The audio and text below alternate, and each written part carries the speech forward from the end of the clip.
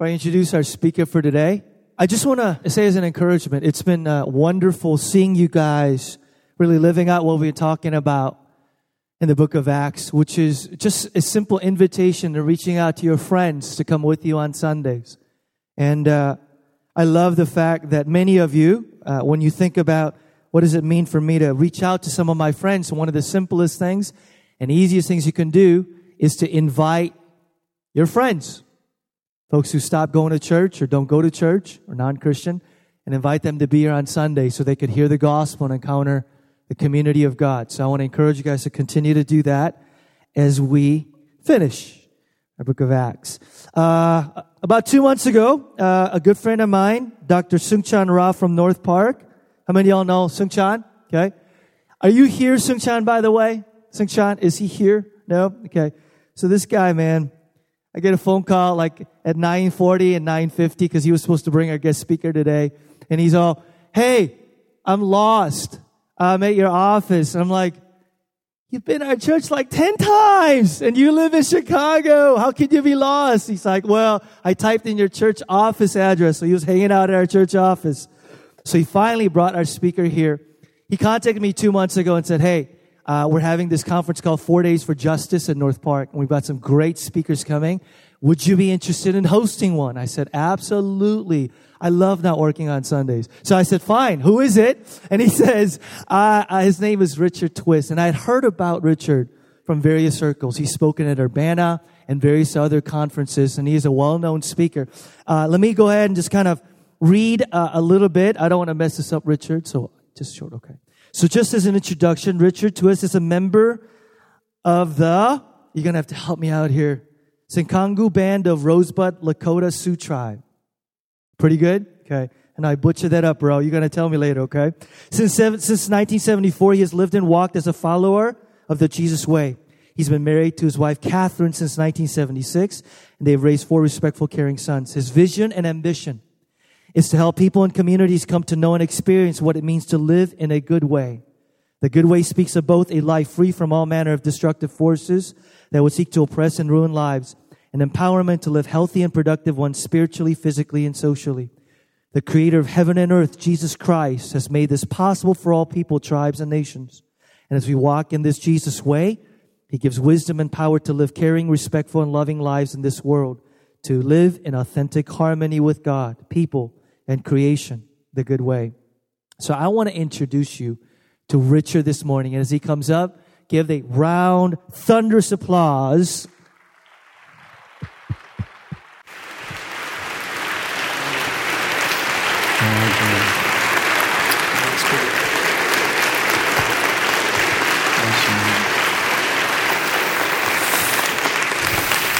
All right, thank you.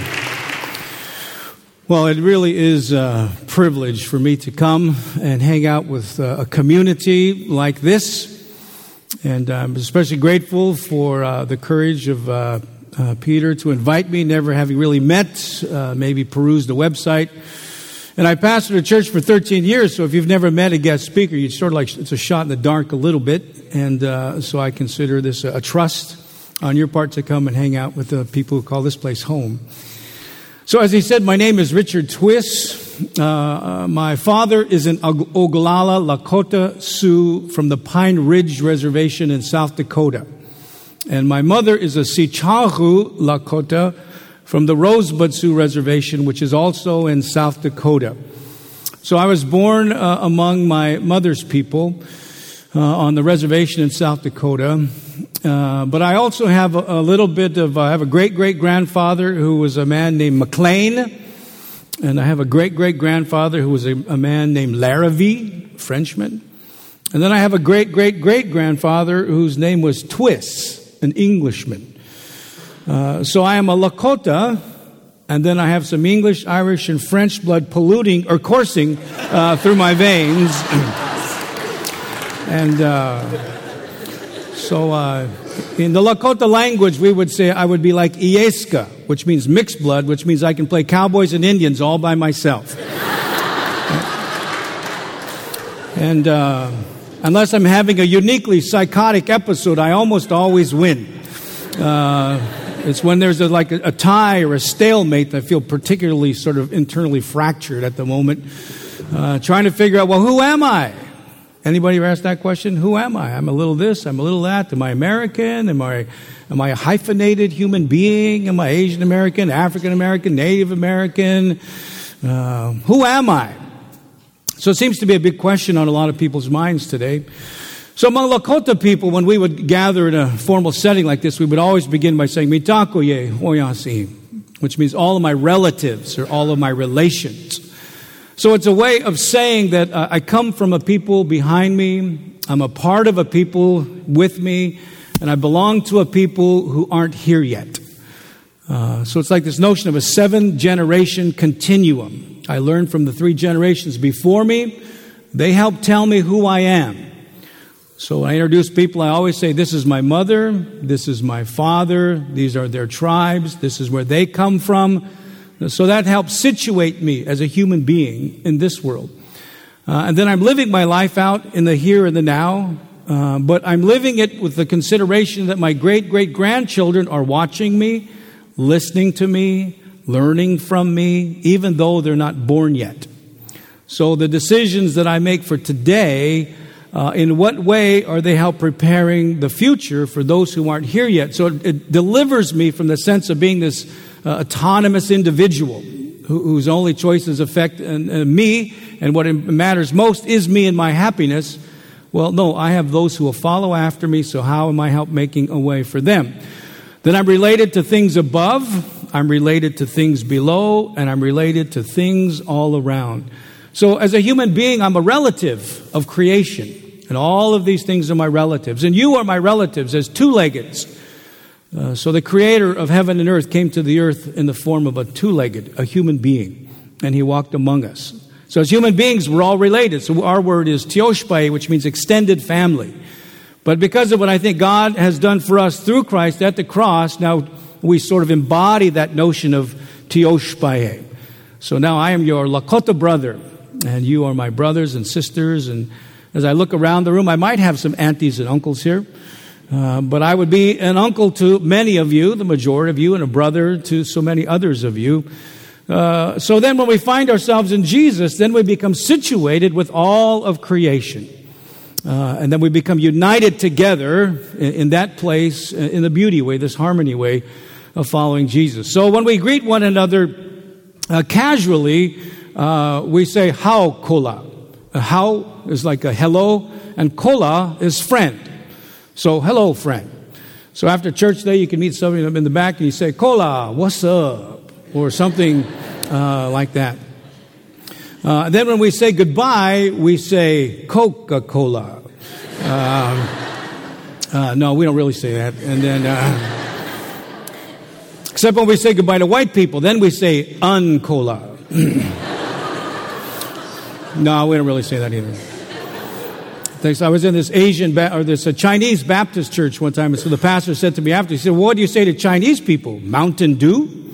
And so I never thought of that, but that would probably work.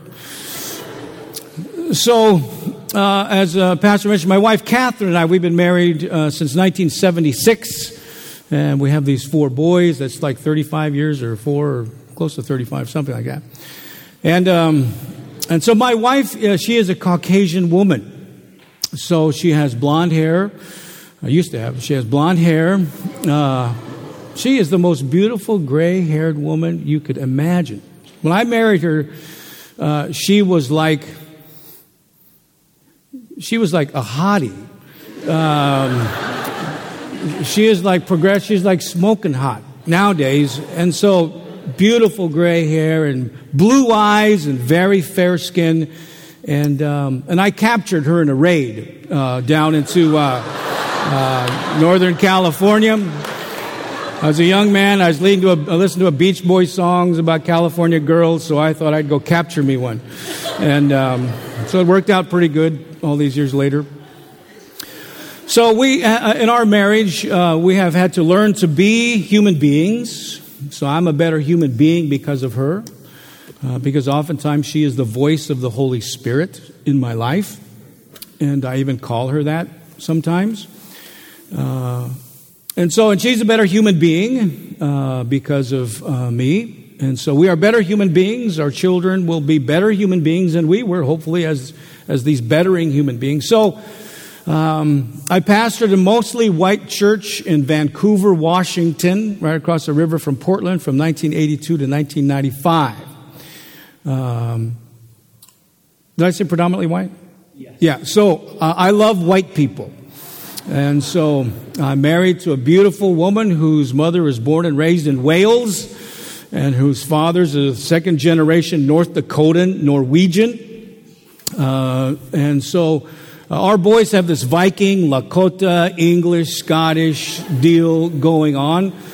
So they've had to figure out who are they as human beings. And all immigrant communities today, be it the Puerto Rican community from this area, as we were talking about earlier, the Korean community, am I first generation? Should I speak the language? Who am I? What about my parents? What about who I'm connected to back home? Do I know my history? What is it that makes me a human being? Who am I? What if I'm part German or the proverbial Heinz 57 American? I'm a little bit of everything. Who am I? And so sometimes as Christians, we want to take the easy way out. We want to just say, well, you know, in Galatians at the end of the 3rd chapter, it says there's neither Jew nor Greek nor bond nor free nor male or female. So all that stuff. And when God looks at us, he doesn't see color. So then I think, I didn't know God was visually impaired. I thought he had really good vision. So it's easy to sort of homogenize us ourselves and say we're Christians. But what is it that makes a Christian? What is a follower of Jesus? So I want to invite you a little bit into my story in this journey of following Jesus and finding our way as community. So Jesus said, love your neighbor like yourself. But if you don't know who you are and you can't love who that person is, then how can you love your neighbor? Because we're all cultural beings. We're all influenced by our parents' values, our cultural values, our American values, hopefully a few biblical values thrown in there to become this community of hope, the beautiful community that we all long for. So somebody said that God loves stories so much that he created human beings. So all of your lives are a story, and they all have a history. And so I'm going to share some of my story, and then we're all connected to the bigger story of God's work among us. So let me pray. So Creator of heaven and earth, Jesus, thank you for your life and all the people here. And some may know you in a very personal way. Some may know you from a distance. But Jesus, your Holy Spirit is working in our lives to help us become better human beings. And so thank you for this time. And I pray you'd help us in the name of Jesus. Amen. Well, I want to just begin by reflecting on a text in the Gospel of John in chapter 1 and verse 14. And in the Message version, whatever you want to call it, it says that the Word of God became flesh and blood and moved into the neighborhood. So whose hood did God move into? So here you have Jehovah God, creator of all things. The earth is the Lord's and the fullness of it and everybody who hangs out there. So that God came to the earth in the form of a human being. And so the hood he moved into was this little Indian village. Now I'm going to use the terms Native American, First Nations, Indian, Aboriginal, elevated, superior, most godlike, as interchangeable terms for Native Americans. And so, who's hood? So God moved into this little Indian village in Bethlehem, among a part of the world, Asia Minor, among a tribe of people, the Hebrews, and a sub-tribe, the tribe of Judah. So when God came to us through this woman, Mary, this tribal woman, and the history of this tribal people, when God was born, God had black hair, black eyes, and very dark skin because he was an Aboriginal boy. We even gave him all kinds of Indian names. We called him Bright and Morning Star. We called him Lily of the Valley. We called him the Rock. We called him the Rose of Sharon. And finally, we just called him Chief Cornerstone. And so here was God. He came and was born. So now Jesus goes to the wilderness. He goes into the Jordan River with this medicine man, the shaman named John the Baptizer, who was out wandering around in the wilderness, eating locusts and wild honey and preaching this message about this one who's going to come. So Jesus is that one, and he comes and he goes in the water. When he comes out of the water, God the Holy Spirit like a dove descends upon God the Son, Jesus. And a voice from God the Father in heaven says, "This is my beloved Indian boy, in whom my heart is deeply pleased." So that's a paraphrase, right?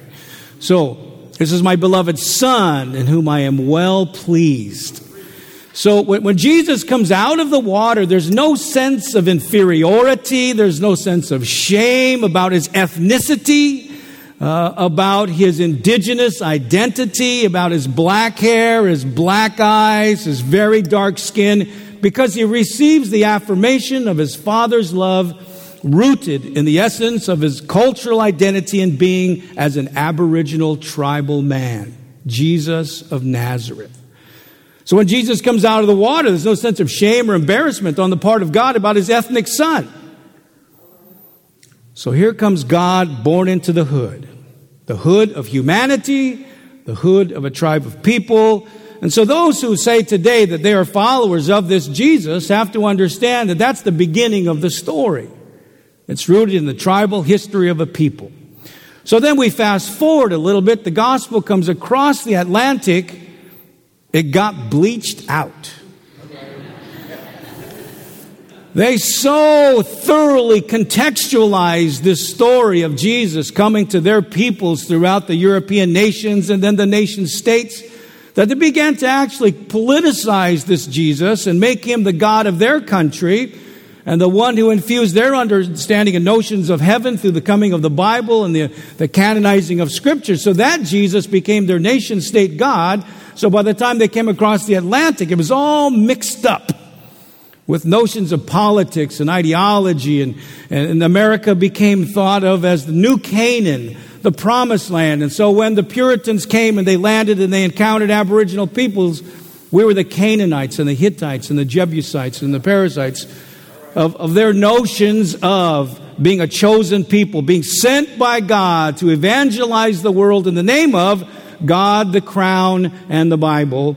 And so our being, our history had no place in that sort of meta-narrative of European story. So we became a chapter in what later became the myth of America as a Christian nation. And so here we are today as First Nations people trying to figure out, well, who are we now that the crushing tidal wave of colonization has landed upon us? So when Columbus came, we were, say, 40 million people. And then in the late 1900s, we were down to 230,000 native people. So from 40 million to 230,000 in a 4-year span, I think we call that genocide nowadays. But not in America. That's manifest destiny, which is our sort of pseudo-theology to justify our kind of unique American imperialism that we take land in the name of God for the advancement of the kingdom of heaven so God will be glorified. That's our American version of imperialism. So we go from 40 million to 230,000. We go from the stewards of the land to now being reduced to these impoverished dependency nations today on our reservations, about 300 reservations. But in the middle of all that, the missionaries are hard at work to evangelize our people. So remember, I love white people, right? I'm married to this beautiful European woman. And so we're just talking Bible today. That's all I'm doing. I'm not talking culture. I'm just talking Bible. I hate it when people say that to me. These notions that you can separate culture from our understanding of the Scripture. All of our thought is infused by our cultural understandings and worldview assumptions and presuppositions. And so the notion, I'm just going to read the Bible at face value. It's like so stupid. Like naively stupid. And so read the Bible as a cultural person. Just understand that the beauty of a cultural lens is it allows you to see. The liability of it is it prevents you from seeing everything. So the only way to see more is by borrowing your neighbor's telescope. So what does the world look like through their experience? How does their story inform your story about who Jesus is and how we live out this faith as cultural human beings who are organic beings, who are growing old and getting ready to pass on and prepare the way for future generations?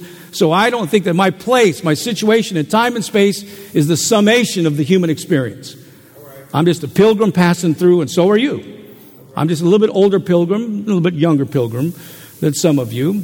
But pilgrims are coming. Maybe that's not a good metaphor for a native guy.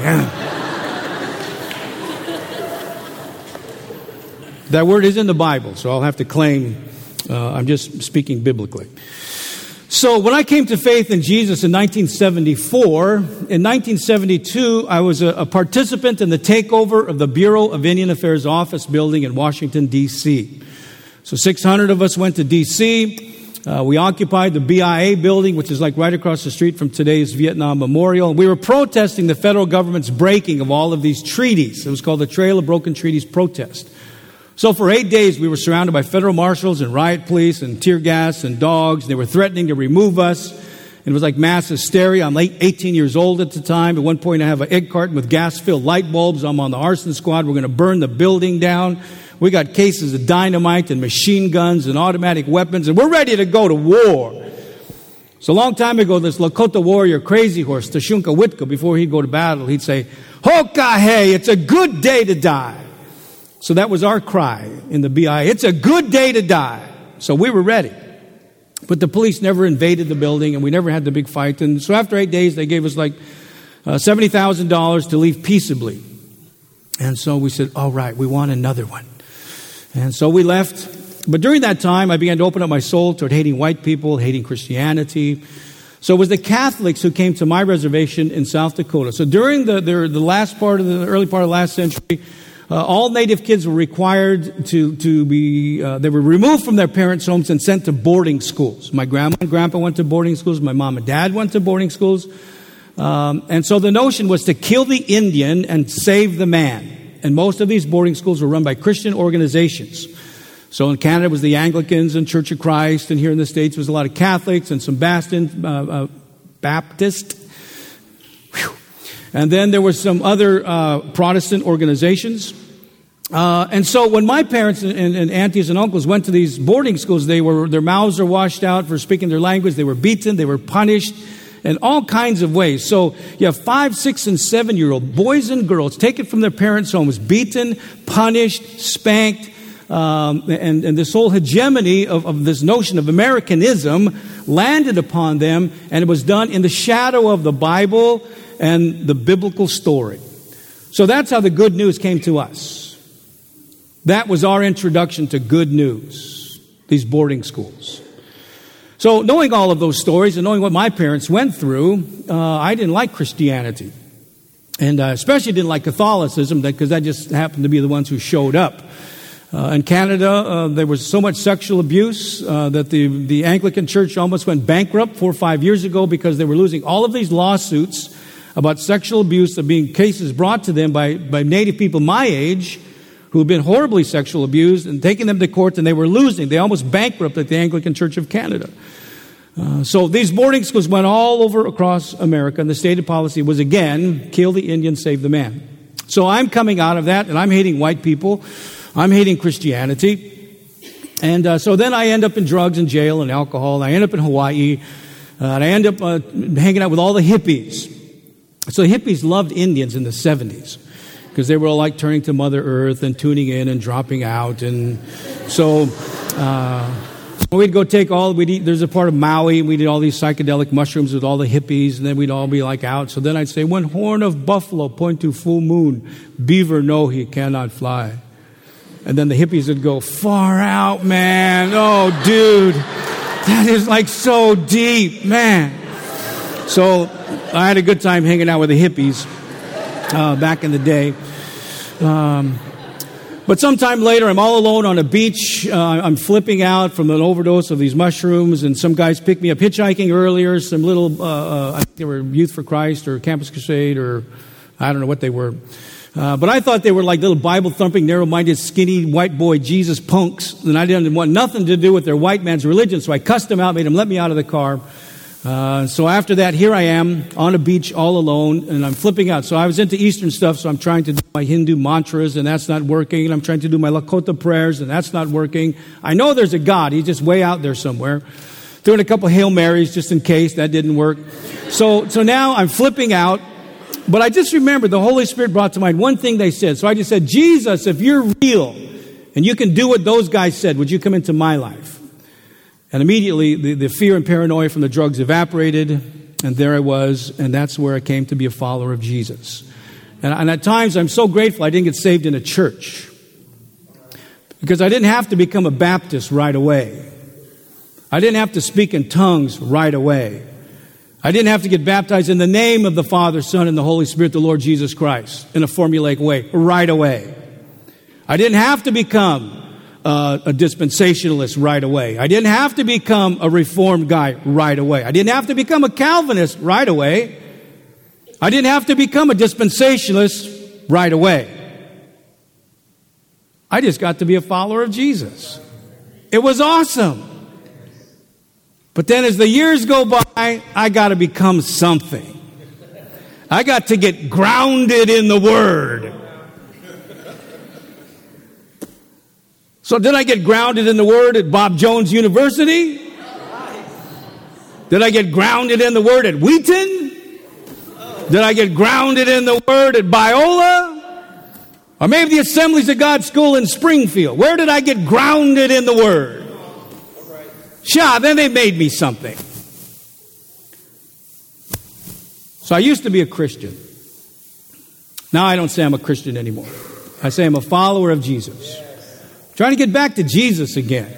I'm not saying it's bad to say you're a Christian. Just for me, if I say I'm a follower of the ways of Jesus, it makes me think about who I am a little bit differently. Now I'm not a follower. I don't ascribe to a set of religious tenets or propositions. It's a relational thing.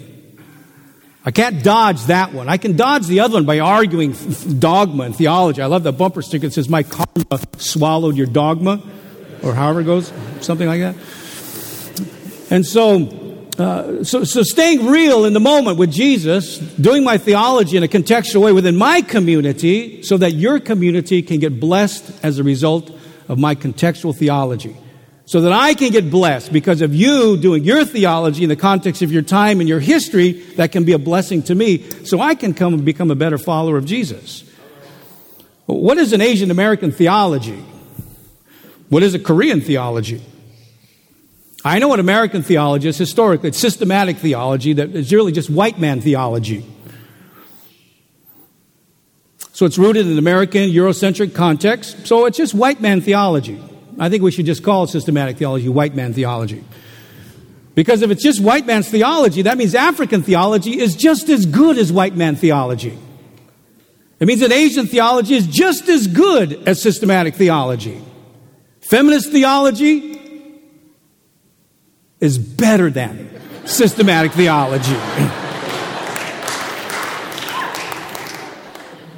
So let's make it a level playing field. Let's just say Jesus is about all of us, right? And He's calling us to serve in the context of who we are. But who are we sometimes? What does it mean to be an American now? As our sister was talking about some years ago here, Lincoln Park, right? We had a different social context in terms of the Puerto Rican presence. Where'd they go? I'm saying, where are the white people going? Let's just say the sociologists are right. In the year 2040, America will be half brown and half Caucasian. And amongst baby boomers, we all croak. So I'm 55, so let's say I croak in 25 years or so. So we're the largest generation in American history. We all croak. It leaves a population vacuum, which gets filled by people of color. Because the average white family has 1.6 children per household. The average brown family has 3 to 5 children per household. Because we can't afford cable TV, so we got to have something to do. So now the year 2100 comes along, and now maybe 6 or 7 out of 10 Americans are a person of color. What does the Bible say to that? What does it mean to follow Jesus in that imagined future now? Right? It's coming, but we got to live that future now, because it's not like God's waking up in 2010 and looking at 2100 and say, oh my gosh, I had no idea it would brown up this fast. I got to go to plan B. So then the Caucasian people, they got to be worried, because we know how they are when they move into our neighborhoods. I'm a little nervous about that. The brown people, we got to be a little nervous because we can get even now because we can. Right? We can vote our people into office, put a little lobbying pressure on them folks, and get them to pass the legislation that favors us and the way we perceive white people have favored themselves. We can get even because we can. We got more voters than they do. So where is Jesus in all of that? What is the kingdom of heaven inviting us into now as we consider that? So anyway, I'm excited about following Jesus today. I think this is a critical part in the history of humanity, but in terms of the browning of the world, globalization, I mean, I got a lot of issues with a lot of that kind of stuff. So, Pastor, what time am I supposed to quit? No, I don't want to just do that. So tell me. Was it 11? Was it 11:15? 20-ish. All right.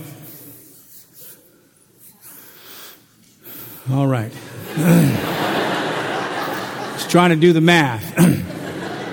I haven't got past the introduction yet.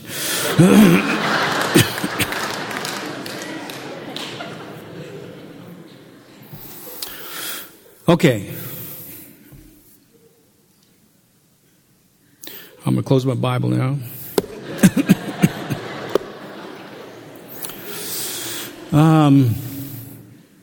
Okay.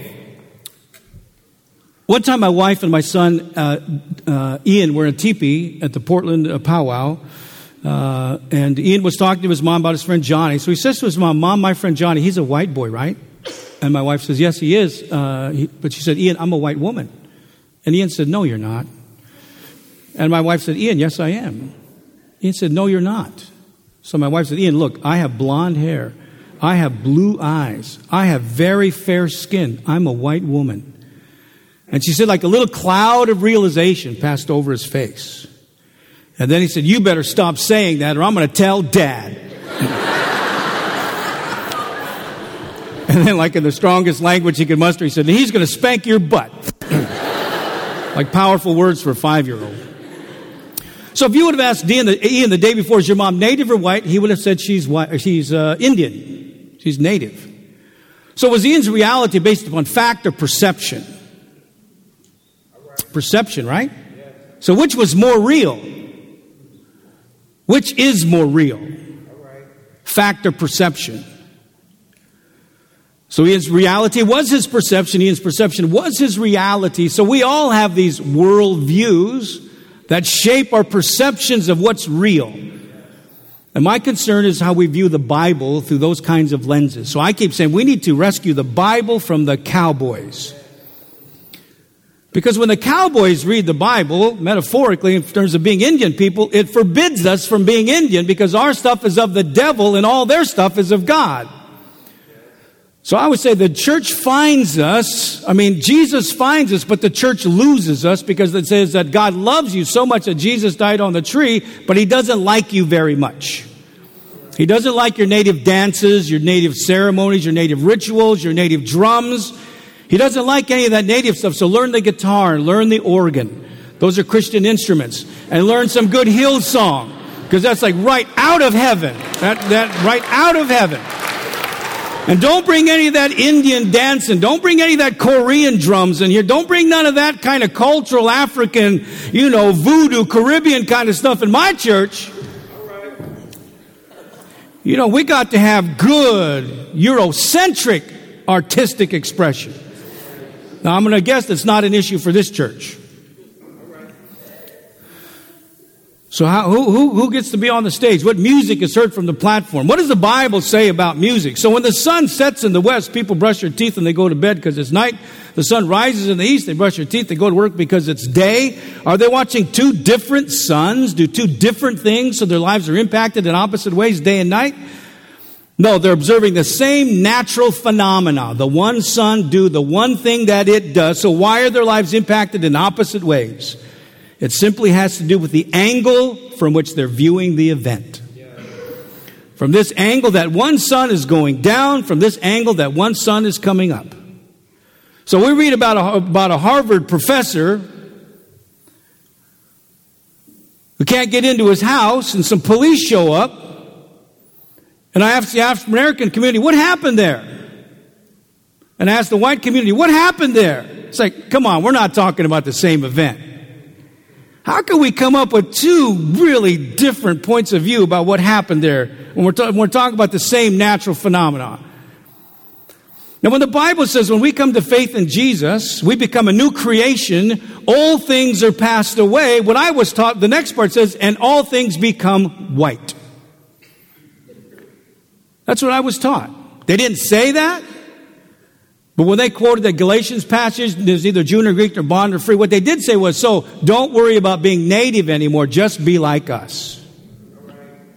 So here was this Caucasian pastor quoting the Bible, just be like us. Because your Indian culture could distract you. It could be an obstacle to you becoming a disciple. And worse, it could lead you away from Jesus. But our white culture, it's culturally neutral. I mean, it's way more capable of expressing biblical faith than your native culture. So I appreciate what one guy said. I forget his name, Hesselgrave maybe. He said that Christianity is unique in that can be expressed equally well in any culture. But as an Indian guy, I'm saying, well, hold on now. How come that doesn't apply to us? How come the Bible is never read to us so that it gives us a place in the body of Christ, except as the perpetual mission field? We're going to go help the Indians. We're going to send our young people to Bible school. We're going to paint their buildings and do vacation Bible school and backyard Bible club. You know, we know how to become Christians. We all know how to get saved. All 2.3 million of us. We know how to get saved. That's not the pressing question in our communities. We got teen suicide that's off the charts. On my reservation 2 years ago in South Dakota, young men 15 to 25, we had the highest rate of teen suicide in the Western Hemisphere. We got unemployment 80%, 85%, alcoholism off the charts, diabetes, tuberculosis. We got it all going. Highest number of prison inmates per capita, fewest number of graduates per capita. We lead the nation. All those statistics. And yeah, we got 150 years of church activity on our reservations. On my little reservation, there's probably 20, 30,000 short-term missionaries come every summer. Year after year, decade after decade, but the conditions get worse. So as one guy was talking about Eurocentric commentary of the Bible, he says, why is it the Bible read through the lens of their culture is the Bible read correctly? So for our community, we're starting to do our theology. So there's about 4 or 5 of us. We're getting PhDs, doctoral theological degrees from Asbury Seminary, from Fuller, from Regent, because we got to be some smarty pants Indians to keep up. We've got to help find ourselves because nobody's helping find us. Where are we in the American church? Think about it. When was the last time you went to some big national Christian speakers conference? And you got all the speakers, and you got the T.D. Jakes types, and then you got the whoever they might, Juanita Bynum, and all the white guys, and the growing number of Asian folks and Hispanic Latino types. But when was the last time you saw a Native American as a national speaker at some national conference? You probably never have.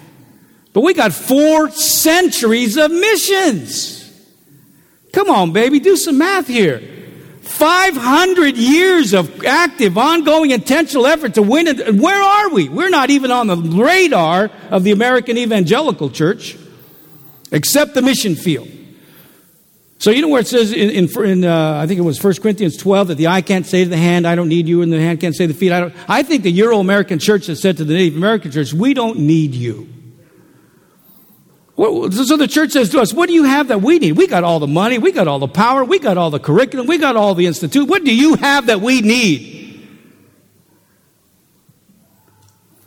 So then it says after that, it says those parts of the body that seem to be weaker, perception. Those parts that seem to be weaker are actually deserving of even greater honor, a higher place of prominence. But because of clashing worldview values, so if you look at a thing and you can't identify value in it, then you have no perceived sense of need for it. And if we have no perceived sense of need for it, then we get along without it. And that's what the American church does to us.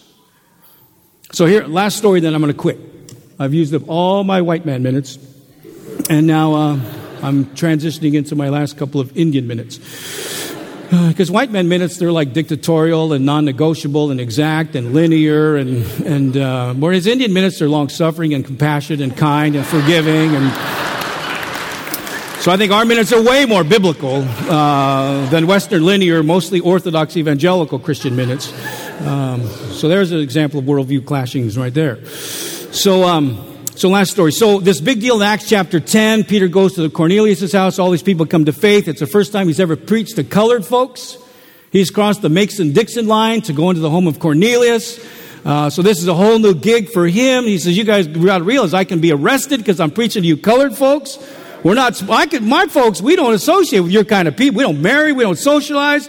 We hear about it every Sunday in church. All my life I grew up, our kind of people don't associate with your kind of people. So now here he is in the home of all these Gentiles. So then they come to faith and they get baptized, they speak in tongues, and the story goes back to Judea, chapter 11, verse 1 through 3. So when the apostles, the leaders of the church, hear the report that Gentiles come to faith, Peter goes, and what do they do to Peter? They criticize them. Because he went into the home and they were colored folks. Come on, bro. You know we're not allowed to do that. What's got into your head? Why are you going into those people's homes anyway? You know all our lives, mom and dad, grandma, grandpa told us we don't associate. The Torah is preached in our synagogues. You know that us Jewish Hebrews have nothing to do with those Gentiles, especially those filthy half-breed dogs, those Samaritans. So Peter's got to go, hold on now. You know, if he could quote the Bible, he would have said, when one sinner comes to faith, all of heaven rejoices. What part did you not hear about all these people were translated out of the kingdom of darkness into the kingdom of light? What part did you miss? Okay, that may be true, but we don't mess with those kind of people.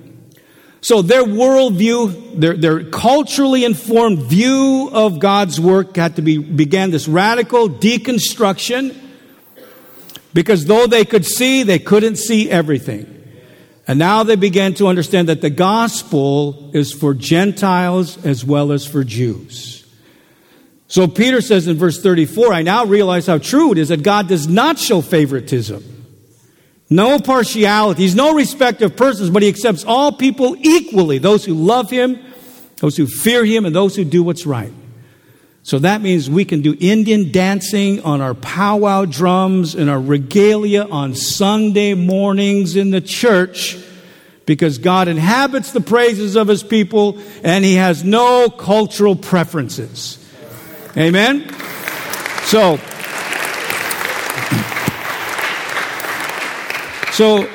I'm going to be a good evangelical now and capitalize on capitalism. And so I wrote this book called One Church, Many Tribes, Following Jesus the Way God Made You, as an attempt to help the American church understand that we have some things, some worldview values that you desperately need, the American church desperately needs, if we're going to be able to develop a theology of otherness, an ethic of the neighbor, from our Teoshpae concept that says we are all family. And this is a powerful book, not because I wrote it, but there's a lot of famous white guys that endorsed it. And that's all it takes. So here's my last thought. I want to invite you from this point on, when you think of Native Americans, to embrace a biblical notion of us being co-equal participants in the life, work, and mission of Jesus. From this day forward, I want you to stop thinking about us as the mission field, as those you need to go help, those you need to go to our reservations in the summer times. And I want you to think about, where can we invite Native people into our story of new community? Not to go outreach to get them in here, but how can we go be a part of their story where they live, so that their story can help us understand more of who God is? And in the process of this relationship, the shalom, then we can become the body of Christ.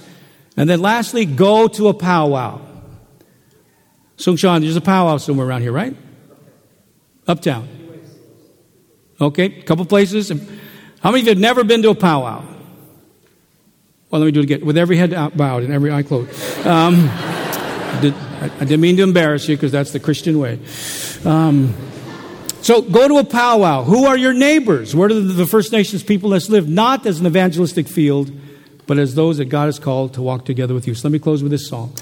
In my language, it says, I'm walking with my Creator. The second line says, I'm walking with my Savior, Jesus. And the third line says, I'm walking on this road. Wakatanka et kia mawani hidu hey hey dai hidu hey hey do hiyo hai hai de wani kie kichi mawani hidu hey hey dai hidu hey hey do hiyo hai hai de chankule ye mawani hidu hey hey dai hidu hey hey do hiyo hai hai de.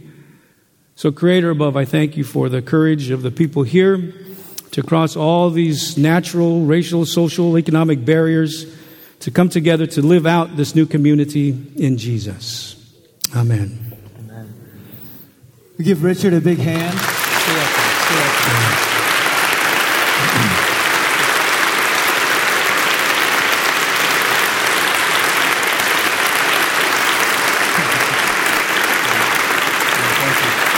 have one more thing I want you to do, okay?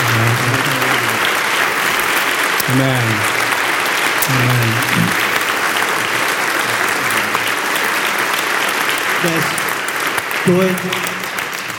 go and have a seat. This morning is our monthly communion Sunday. And as I was sitting there about to enter into communion, in light of everything that Richard shared this morning, I thought it'd be really cool if you'd lead us in this time of communion and share with us from your community and your context. What communion means, that as we enter into it, what would it mean for us to recognize a larger body of Christ and how you guys celebrate communion? So, would you mind doing that? I know it's a surprise for you. You didn't know I was going to do this, but lead us in this time of communion. What does communion mean? And as we come and take the bread and the wine, what should we remember?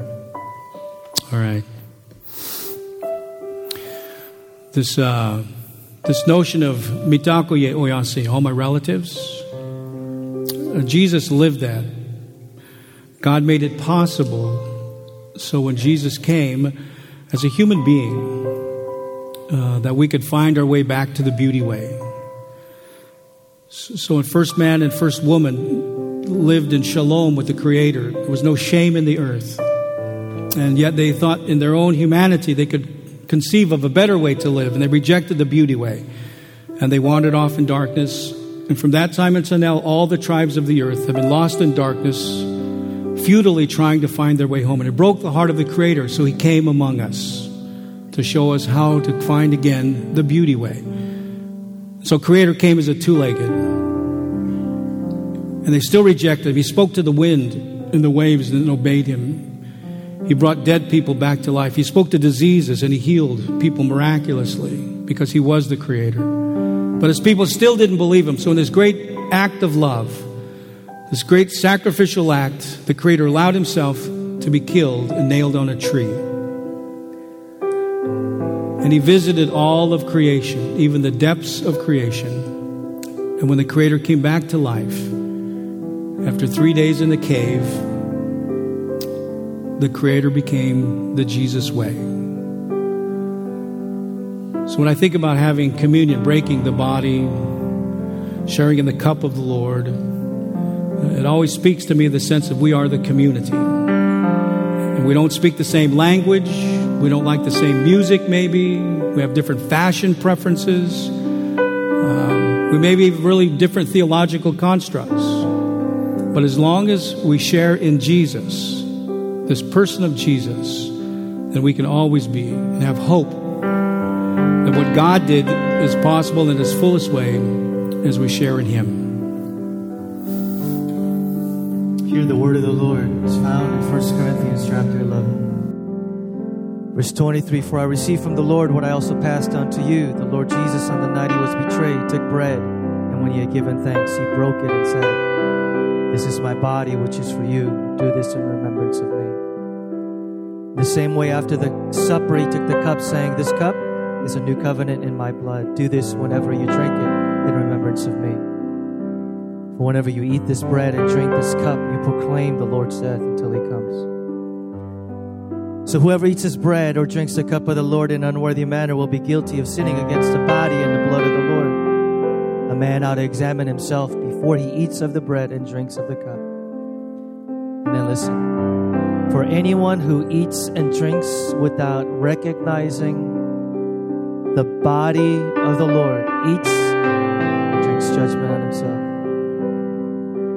Recognize that what we are about to do is not just an individual thing of thanking God for sending His Son, but as Richard reminded us today, that the work of Jesus Christ on the cross and His resurrection has enabled us to be a part of this body of Christ, of which we are one, an interdependent, interconnected community. And as you take the bread, as you take the cup today, will you remember that by that very act, you are confessing and recognizing that you are not an isolated individual, but that you recognize that you are a part of a larger community, the family, the household of God, made up of eyes and ears and nose and hands and feet.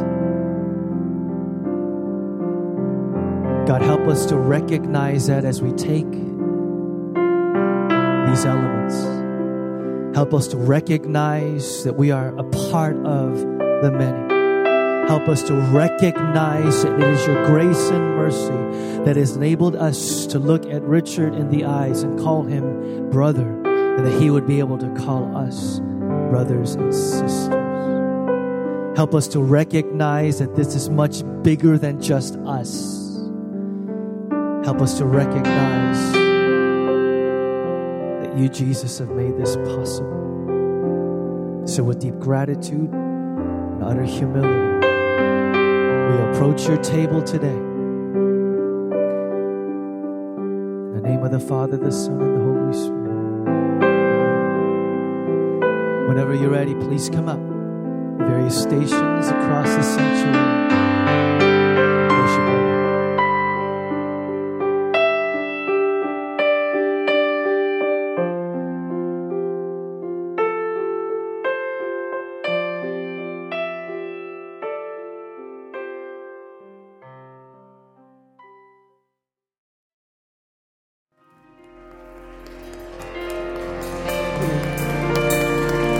Stop by the connection table, join a community group. Please stop by and spend some time with us as we talk about housing issues in this city. Go forth, empowered by the Spirit. Know that you are part of a larger family of God. Thank God for who He is, how He has created you. You are not an accident. You have a missional purpose that He has given you. Live it out in boldness this week. In the name of the Father, the Son, and the Holy Spirit. Have a great week, you guys. See you back here next Sunday.